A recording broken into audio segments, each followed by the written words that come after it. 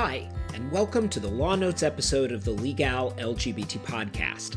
I'm Eric Lesh, Executive Director of Legal, the LGBT Bar of New York. This is our first podcast of 2021. Many optimists were hoping that the new year would be a departure from the historically awful past year. Needless to say, those among us were met with a sobering reminder that the damage that the Trump administration has done to our discourse and democracy will not be undone by simply electing a new president or beginning a new calendar year. The siege that we witnessed on the U.S. Capitol was terrifying, deadly, and sad. The president should resign or be impeached. Those who enabled him by spreading the big lie that the election was stolen should be expelled. There can be no healing or unity without accountability for the bigotry, violence, racism, disinformation, and insurrection. On this podcast, in the next year, we will focus on policy issues, LGBTQ impact litigation, judicial nominations, and so much more. Today, we are going to kick off this new year with Professor Art Leonard, where we will discuss 3 important cases from December on a wide range of issues, including access to medication for people living with HIV, access to healthcare for incarcerated transgender folk, and a case out of New York challenging what remains of our state's defamation statute and whether it should be legally sound to assume that being called gay is socially shameful. With us, as always, is Professor Art Leonard, Chief Editor and Writer of Legal's LGBT Law Notes, the most comprehensive monthly publication covering the latest legal developments here and abroad.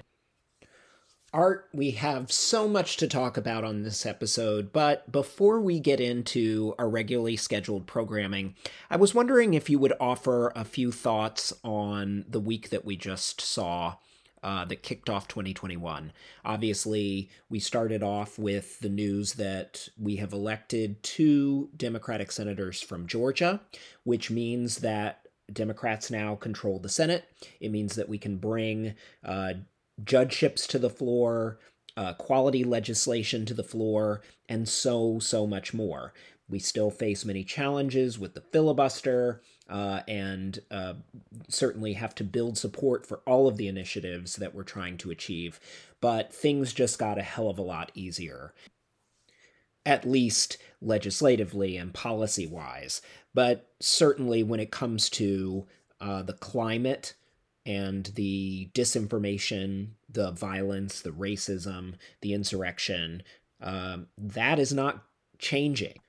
Would you like to reflect on what we saw during the first week of 2021? Well, this first week of 2021 was crazy. Yeah. I mean, the first full week of 2021 was absolutely crazy. But we got Congress to certify the Electoral College results. We got Trump finally abashed by the blowback to what happened on Wednesday, recording a video saying there will be a smooth transition of power, and he's not going to be there, which means if he's not going to be there, his folks aren't going to be there probably, so maybe there won't be disruption. On Twitter either. Yeah, well, you know, the thing that's important to me at this point is that he's got people working on making a complete list of all the Trump administration guidelines and policies and things like that that need to be very quickly rescinded. And I think that will happen quickly, and that includes some of the ones that were to exclude us from coverage under various programs and things. Some of the stuff that's in the form of regulations, they've got to get the wheels turning under the Administrative Procedure Act to rescind those. They can't just do that with the stroke of a pen. But he can certainly rescind executive orders. He can certainly rescind agency guidelines and things of that sort, which weren't formally adopted as regs and codified as such. Oh, absolutely. There are certainly a whole host of issues that need to be addressed. We have several odious Trump rules and executive orders that were being challenged in court involving anti-bias and diversity training and whether LGBTQ people could seek asylum in the U.S.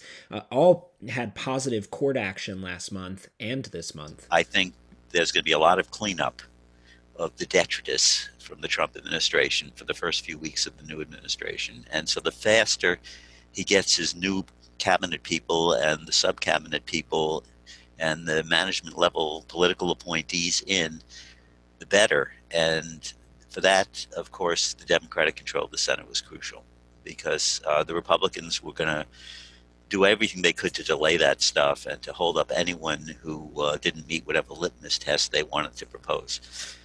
So it's very important that the filibuster doesn't apply, that whoever controls the Senate controls the confirmation process, and that he's got many of them are pretty moderate people he's planning to nominate as cabinet secretaries and people at that level. And they're people who generally are well known in Washington, who have experience from the Obama administration, some even from the Clinton administration. So they should be quickly confirmed, and the process of cleaning things up on the administrative end should be proceeding very quickly. Yes, of course, and there are cabinet appointees, Merrick Garland at DOJ. Do you have any confidence or thoughts about those nominees in federal agencies and whether we'll see progress forward on racial justice, LGBT equality? Yes, I think that the Justice Department will go back to being an ally, and we should particularly focus on what's going on with the Civil Rights Division. Similarly, in the Education Department with Title IX, we should be very focused on who's going to head the Office of Civil Rights in the Education Department. We should be very focused on who is going to be in charge of running Obamacare for Health and Human Services. I think we should be delighted with the nomination of Marty Walsh to be Secretary of Labor. He's a staunch union background, very pro-LGBT as mayor of Boston. So we're set to have some very strong allies in the government. And the big problem is the Equality Act can still be filibustered by the Republicans in the Senate. But perhaps there are enough moderate Republicans who will get together with the Democrats that could actually get it through, because obviously it's going to pass the House again. But the big challenge is getting it through the Senate. And we still need the Equality Act, even with the Bostock decision. There are still important gaps. For example, the federal public accommodations law doesn't cover sex. So the federal law doesn't help us any. We have to go with state and local laws on public accommodations. And we also need to get through the Equality Act a provision that people don't get an automatic religious exemption from complying with anti-discrimination provisions.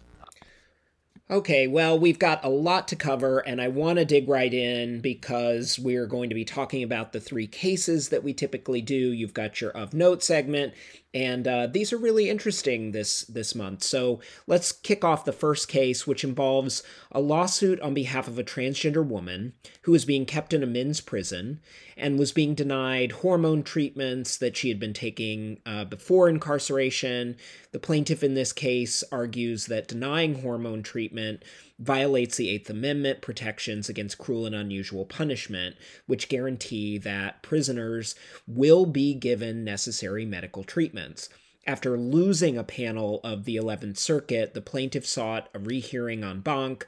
The 11th Circuit ultimately denied rehearing in this case. It was a contentious and rather fractured opinion that we got here. Can you talk a little bit about this denial of rehearing en banc? Okay, well, this is a rather complicated case, actually, and it dates way back. The district court decision in this case was in August of 2018, Cohane versus Florida. And the original problem was that she was being denied hormones in prison. The Florida prison system had a rule that you only got hormones if you were already getting hormones when you were incarcerated, and she wasn't. So first she was suing for hormones.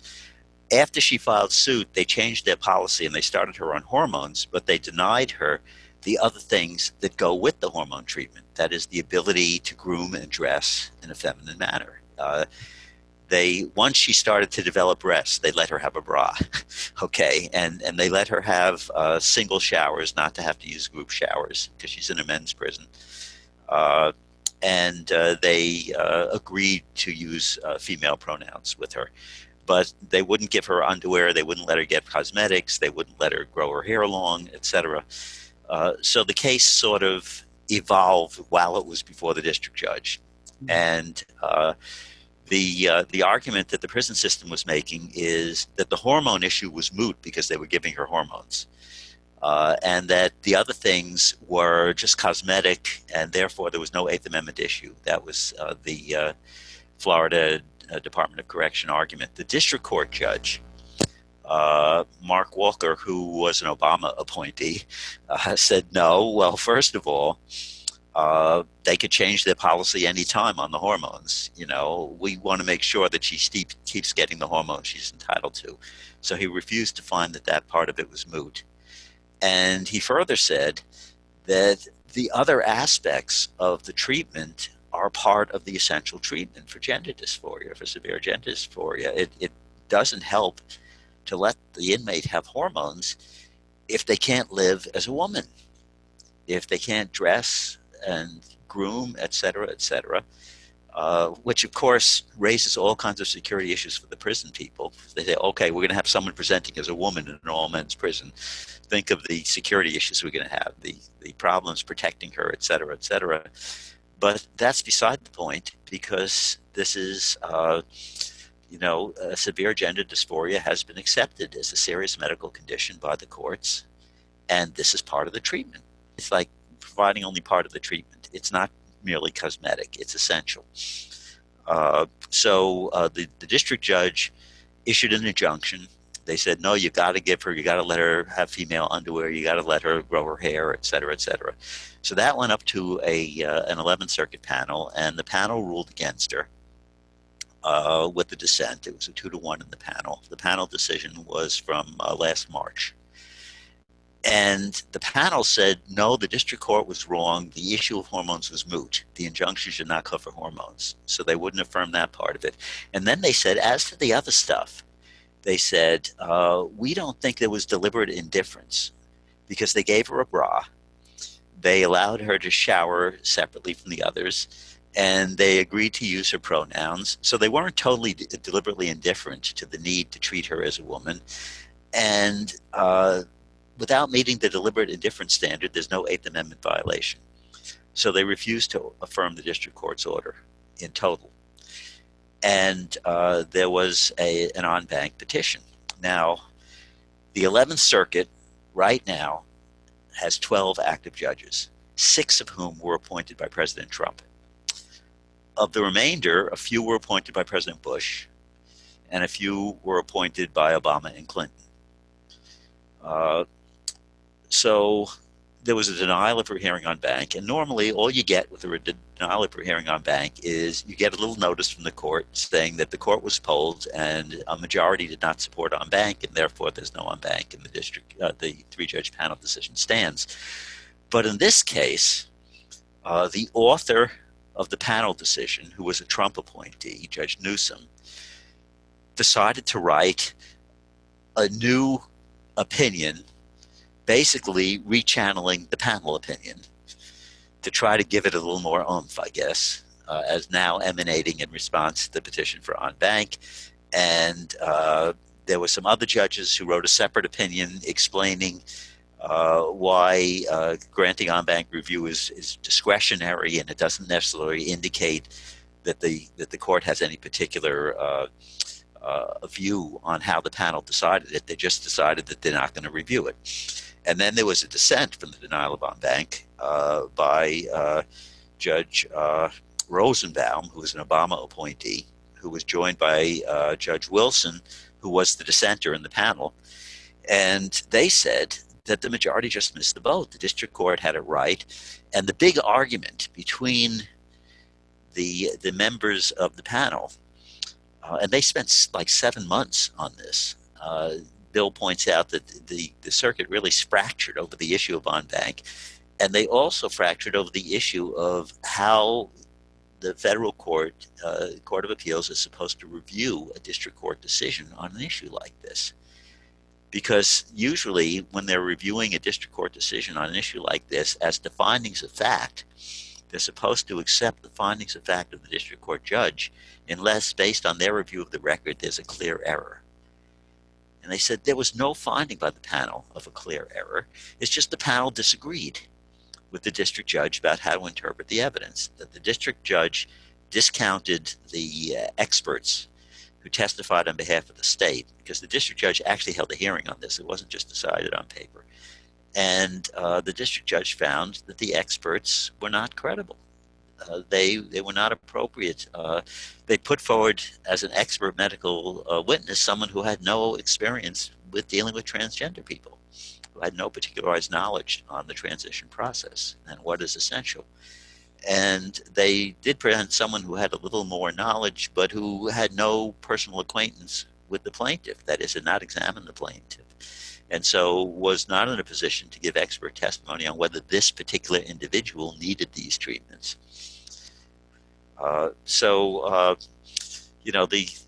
The argument is that the panel used the wrong standard.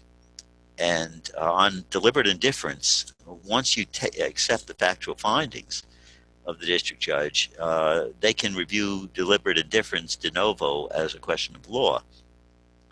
But they can't do that with the factual findings. But now things are sort of up in the air because the panel decision didn't receive en banc review. And as Bill Rold pointed out in this article, he really went to town on this. He felt that it was really a significant thing, even though as opinions issued coincident with the denial of hearing en banc, it's all dicta.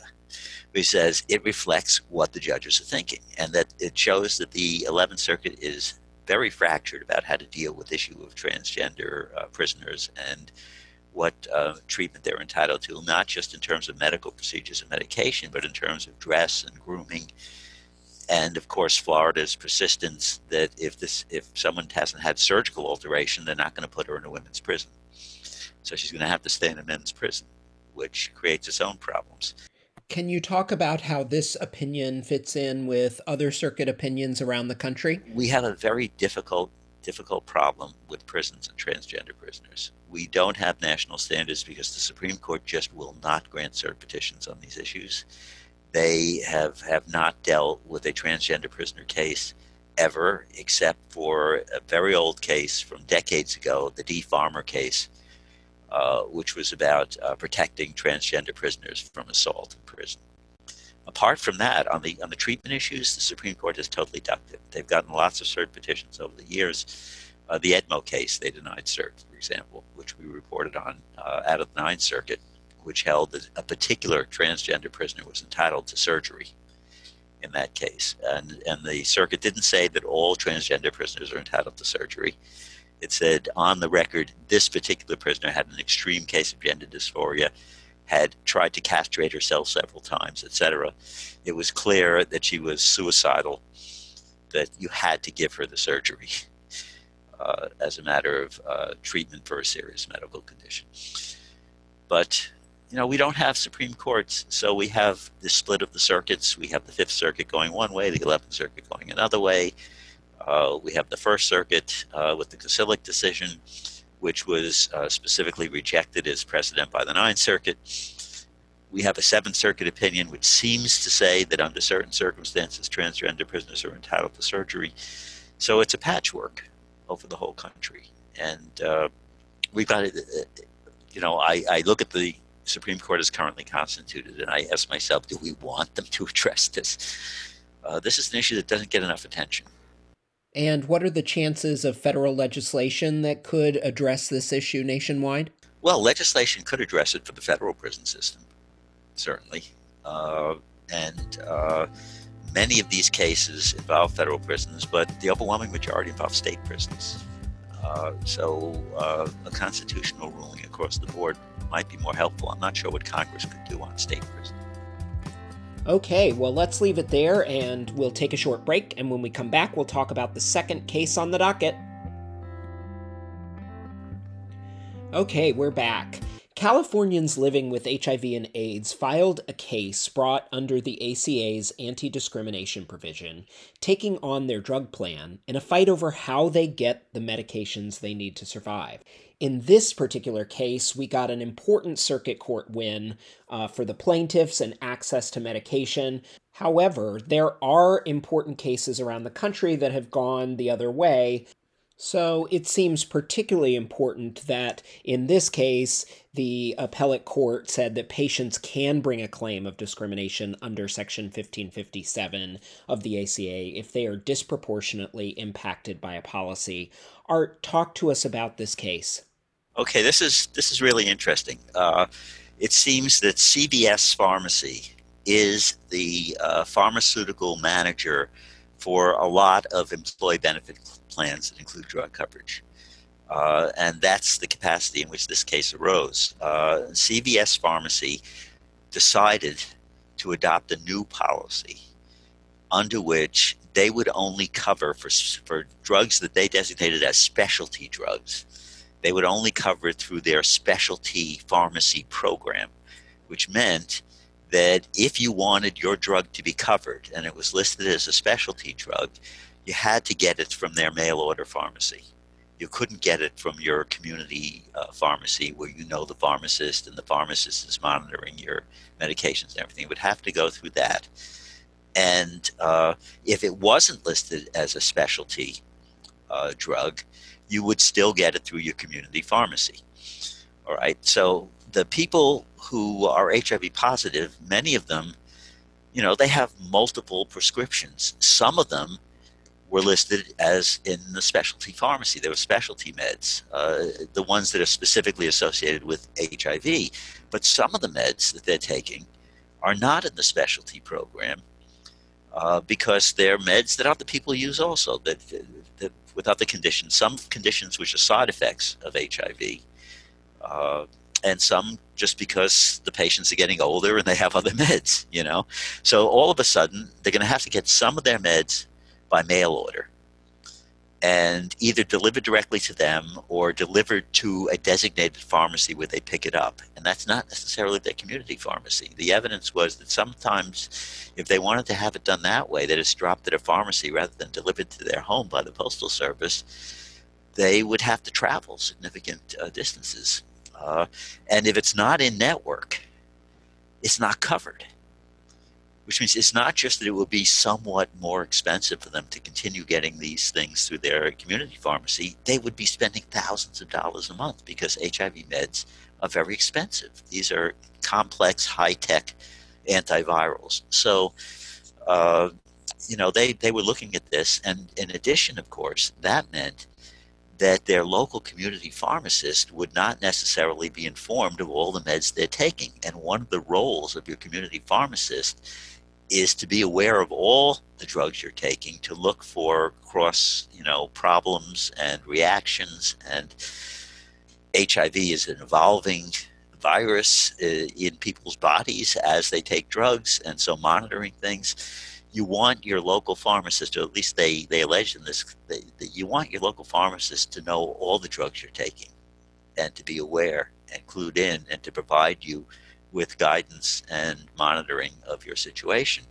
So they said in their suit, they brought a panoply of claims, not just under the Affordable Care Act. They were suing under ERISA.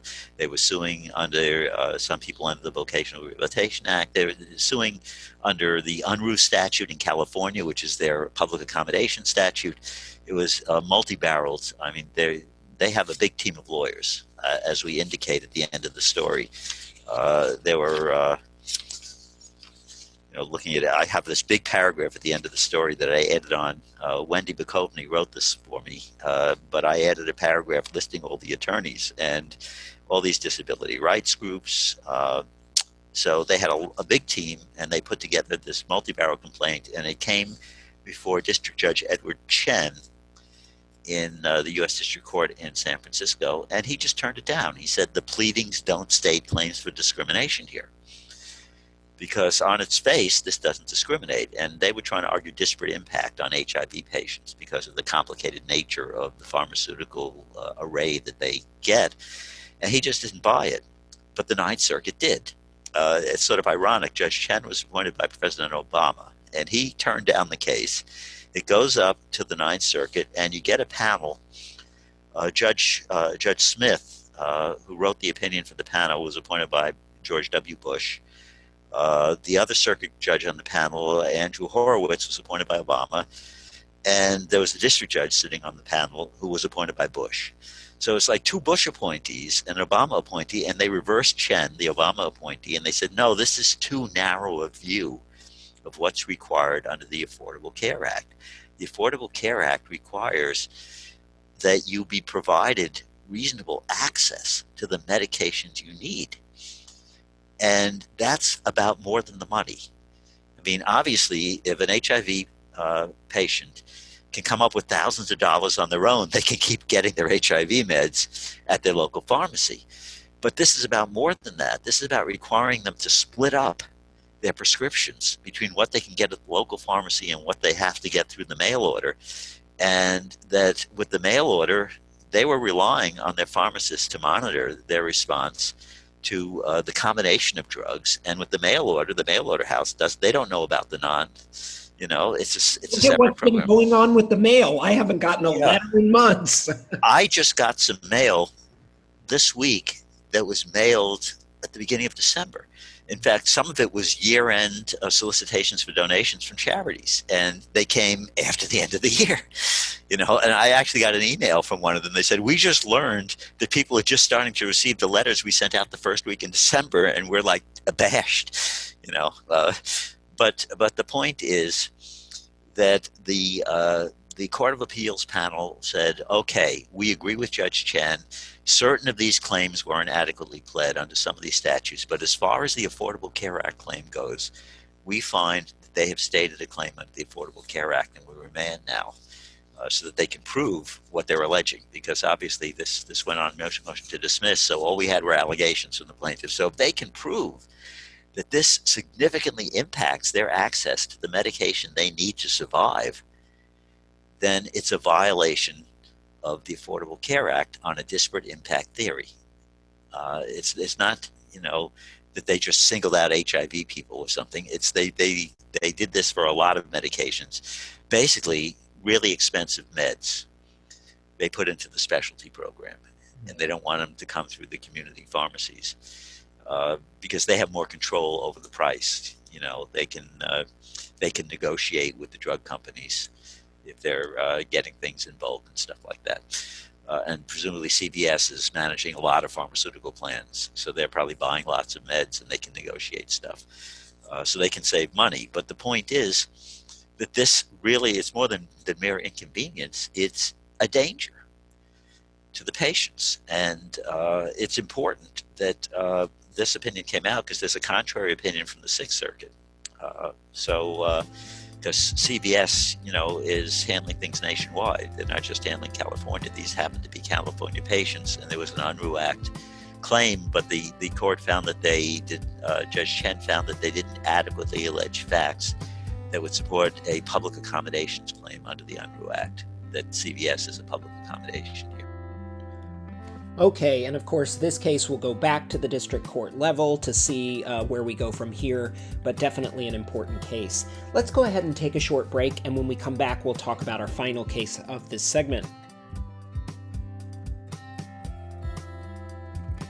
Okay, we're back. Defamation claims are about disgrace. In life, saying that someone is gay is not an insult. Being identified as gay is not shameful. Last month, thanks to a New York appeals court ruling, the law in New York is catching up with life. The Second Department held that falsely labeling someone as gay is no longer enough to establish a case of per se defamation. Art, talk to us about the facts in this particular case and how the law in this area continues to change. Okay, when I studied for the bar exam, and I'm dating myself here, this is 1977, before many of our listeners were born. But when I was studying for the bar exam, I was shocked to learn, when they talked about defamation law in the bar review course, that it was considered defamation per se to falsely label someone as gay. Because it was considered, defamation per se is what applies when it is just assumed that it's going to cause serious harm to an individual to falsely label them as gay. And remember the context. This was 1977. It was illegal to have gay sex in New York. There was no protection against discrimination. Gay people were not allowed to serve in the military. Gay people had trouble getting professional licenses and things. Lambda Legal, just a few years before, had to sue the court system in order to get chartered. It was held that it wasn't a charitable purpose to represent gay people. So, it was a different world. Well, we've had a lot of progress since then. And the issue now is that old rule obsolete? Now, the second department reaffirmed that old rule in 1984 in a case called Matheson against Marcello. And the Matheson case was issued at a time when all 4 appellate departments in New York took that same position, that it was defamation per se to falsely call someone gay. But the third department, upstate, broke ranks on that a few years ago in a case called Unati versus Mincola. That was in 2012. That was the year after we got marriage equality in New York. And the third department said, okay, look, the Court of Appeals got rid of the sodomy law.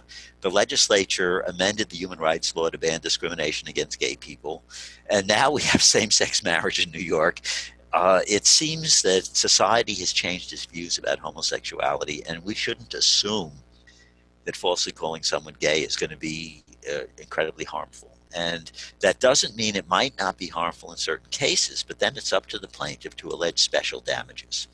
They have to show that they have actually suffered significant economic loss or the loss of a job or something like that by being falsely labeled as gay. And if they allege special damages, we'll let them proceed with their defamation case. All right. So that was the third department. Now, at the time, of course, there were these precedents in the 3 other departments going the other way. So the third department's decision did not create a statewide precedent. The way it works in New York is if the appellate division decides a new question of law as to which there is no appellate authority in the state, its ruling is a statewide precedent. But if there are contrasting rulings in the other appellate divisions, it's not a statewide precedent. And appellate divisions can disagree with each other. It's only the Court of Appeals that can rationalize that and make a statewide precedent. And for some reason, the New York Court of Appeals has never been interested in this. I think they denied a petition for review in the Anati case. So they haven't pronounced on this. So the precedent in the second department is that case from 1984, Matheson. All right, so this dispute arises over in Brooklyn between Pierre Laguerre, who was an elder at the Gethsemane Seventh-day Adventist Church in Brooklyn. And he had a falling out with the pastor, Jean-Renald Maurice. I mean, this is, we're told, it's a French Seventh-day Adventist church. So that all these people have French names. I don't know if their services are in French or in Latin. Who knows? But they had some falling out on some church-related issue, which the court doesn't discuss in the opinion. The opinion for the appellate division is by Justice Sherry Roman. But it was centered around some church-related issue, and Pastor Maurice said to Laguerre, if you do not submit to me, I will crumble you. I will tell the congregation that you're gay and that you watch gay porn on the computers at the church. Oh, wow. Well, the gay porn piece seems to be a little bit of a separate issue, no? Yeah. So anyway, Laguerre refuses to give in. And so at a congregational meeting with over 300 people present, Pastor Maurice declared that Laguerre was gay and that he was watching gay porn on the computers, and outraged. The congregation voted to take away his position as an elder in the church and to toss him out as a member. So he brought a defamation case. He knew that as a matter of First Amendment free exercise, he couldn't sue them for removing him as an elder of the church. Okay. That would be a ministerial exception to any kind of discrimination charge. But he could bring a defamation case. So he claimed that it was defamation per se, as per the second department precedent, and that he should be able to sue Pastor Maurice for defaming him. And the trial judge said, yeah, refused to dismiss the case because that's the Second Department precedent. There were other arguments that were made by Pastor Maurice. He said that it violates free exercise of religion to let him sue me for defamation. The court said, no, it doesn't. This is a matter of civil law, not of theological law as to whether it's defamation. There's an appeal here by Laguerre, and what it ends up holding is they're persuaded by Yanati versus Vincula, the Third Department president, and the Second Circuit lines up with it, and they say he didn't allege special damages. That is, he didn't allege that he suffered any economic harm as a result of this. I'm assuming that positions of elders in the church are not compensated, that it's more of an honorific. So he lost nothing by this. If he did, he should have alleged special damages. He didn't. Now, how does this stand up with defamation law around the country? Mixed bag, but in recent years, when the issue has come up, courts have almost universally held, especially since Lawrence versus Texas got rid of the sodomy laws, and especially with marriage equality. And I would think now with the Bostock decision, now that we have protection under Title VII, it's even more cemented in that falsely calling someone gay is not necessarily going to wreck their reputation. It's not going to necessarily cause harm to them. So unless they can show that it actually did cause harm to them, it's not actionable. And remember, under defamation law in the U.S., truth is a defense. So what we're talking about is false allegations of defamation. So the plaintiffs aren't gay people who are suing about being outed. They're straight people who are suing about being called gay. And so it's sort of one of those sign of the times things that society has so evolved on this issue that it is no longer considered per se defamatory to call someone gay, even when it's untrue. Yeah, and I'm wondering if the Court of Appeals didn't take this up because it's not an issue that comes up all that much. Right. It's just occasional. And maybe the Court of Appeals, they saw the Yanati decision. They said the other departments are likely to follow this when it comes up because it's a persuasive opinion. But I think it's an important sign of the times that we've gotten rid of that old chestnut. And it always brings back memories to me of how horrified I was when I was told in my bar review course that the courts consider it so devastatingly harmful to someone to call them gay that they were treating it as per se. The per se categories are like accusing someone of committing a heinous crime or having a loathsome disease. In fact, there are some cases falsely saying that someone is HIV positive is still considered defamatory per se, because it's a disease that causes people to be discriminated against, that causes people to be shunned, and we still have that. If you read the law notes cases on HIV-related discrimination, that still happens. Yeah, and I guess I'm going to date myself too. When I was studying for the bar exam, this was certainly a per se category that was lumped in there with loathsome disease. And so this was before marriage equality. And yes, it's a pretty decent reminder that times they are a change in, even though sometimes it can feel very slow. All right, so let's move on to the of note segment. I thought I had it figured out, but then we ended up talking about executive orders and rolling them back at the very outset. So what do you have for me now, Art? Well, what we're talking about here is a decision out of the Supreme Court of Nevada on December 23rd about Obergefell and its retroactive application. This is one thing we've been tracking ever since the Obergefell decision came out. To what extent is it retroactive? So this was a divorce action between a lesbian couple, Mary Elizabeth LaFrance and Gail Klein, Nevada residents. In 2000, they went to Vermont and got a civil union. And then in 2003, when same-sex marriage became available in certain provinces of Canada, it didn't become available nationwide in Canada until 2005. But in 2003, we had the first provinces where their highest courts went for marriage equality. They went to Canada and they got married there. And they, came back and they're living in Nevada. And Nevada, of course, didn't recognize the marriage at the time. It didn't recognize the Vermont Civil Union at the time. Subsequently, Nevada did pass a law allowing people to register domestic partnerships, and they could have registered their civil union as a domestic partnership, but they didn't. All right, and eventually they decided to break up as a couple, and they went into Nevada state court for dissolution of assets. This was in 2014. Now, what was happening in the world of marriage equality in 2014? That was the period between the Windsor decision and the Obergefell decision, when litigation was sprouting all over the country on marriage equality. And actually, Nevada got marriage equality before Obergefell because they had a ruling from the Ninth Circuit that their ban on same-sex marriage was unconstitutional, and the Supreme Court denied cert on that.